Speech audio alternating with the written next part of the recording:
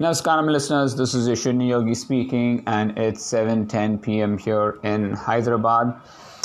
Well, it is cloudy out here, but no signs of rain. It was supposed to rain at 3 p.m. according to weather report, but right now it doesn't seem like it's going to rain. So today I started my day pretty late at around 5 a.m. and that's because I had to go for a dinner, a very rare dinner to one of our friends' place, and by the time I got back it was 11:30 and I was not too sure if I would be able to do the virtual session today, and so I kept the alarm at 5:30 and I said if I don't wake up by 4:35, I will at least send a recorded version of the previous ones that I had done. But I woke up at 5 a.m. and I went through my process and I said, okay, I still had 10 minutes before 6 to start my virtual foundation session. And I didn't want to miss this opportunity. So I got back online and I did the foundation training session. I'm so happy and proud that I could finish it off, and then did the Zoom calls. Of course, I had to prepare myself for at least 15-20 minutes. So there was a delay in that, and did my bike ride for 1 hour, 20 minutes also, and got that completed. So I was perfectly on target for following the schedule that I had actually planned for. And one thing that I had planned was to completely focus on making sure that I create the training plans. So that was the focus today and for the next few days definitely. And to make sure that I give the right training plans, I had to make sure everybody has added their events in TP, which unfortunately not all of them have done it. There are still people who are confused as to what event they need to do. So I had to ping each one of them individually and ask them to put the event in Training Peaks.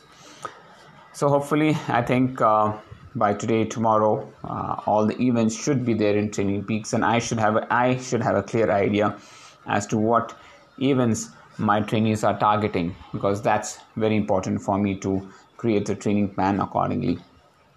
So that's one of the biggest obstacles. So I couldn't do anything else today except hunt for making sure that people add events to Training Peaks. I also created a couple of training plans. So that was what I did today. And of course, there were so many reviews. I wish people do not send so many voice messages or messages to me, because it really distracts my work. If people could be a little more cognizant of the fact that every voice message eats a lot of my own time, and could restrict the number of messages they are sending to me, it will save a lot of my own time. Not that I don't want people to get in touch with me, but ideally I would want people to do their own reviews, make sure that they understand the success criteria, and in case they really need my help, definitely then they should reach out to me in a voice message. But too many messages means too many distractions for me, and I am not able to work. In fact, I'm actually thinking that I should stop recruiting or taking any new trainees unless people who do not have event or who plan to quit MFS go. I do not want to take in any new trainees, because it is really eating up a lot of my own time, which I want to do for a lot of R&D work, a lot of exploration, because until I do not get time to do innovation stuff, I won't be able to get the latest and the best to my trainees, right? So that is one thing that is of a bit of concern for me. I want people to I keep it short, sweet, and efficient, so that it saves a lot of my own time.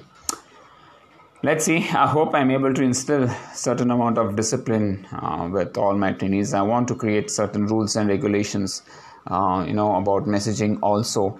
I don't want this rampant messaging happening to and fro so often. So let's hope for that. Besides this, today is also another day where I have been working personally on understanding my emotions, and not necessarily all emotions are positive, right? So really looking through the mirror and really understanding what are the things that really impact my mood, my performances, the way I'm dealing with my time and effort. And this is something which really is very close to my heart, right?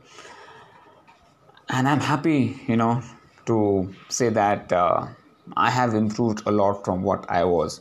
So a simple thing is, today I was having a conversation with my daughter, and she's planning a trip along with her friends from Manipal University to Nainital.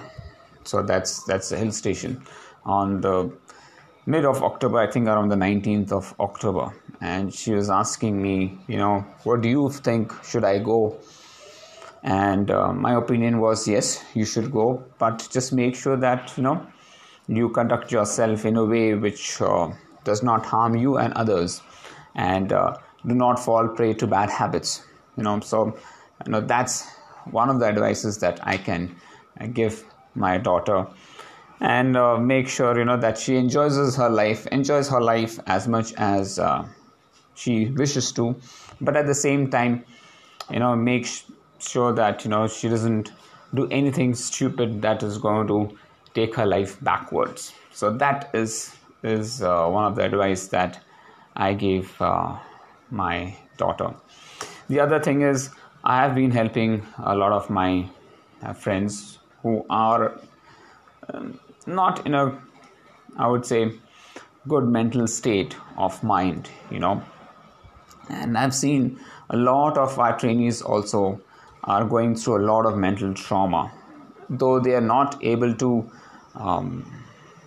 either disclose it or even identify that this is an issue that they need to solve. And it is very painful to see people going through so much of mental trauma, in spite of all the experiences that they have, all the money, all the experiences, all the things that they have, they are not happy.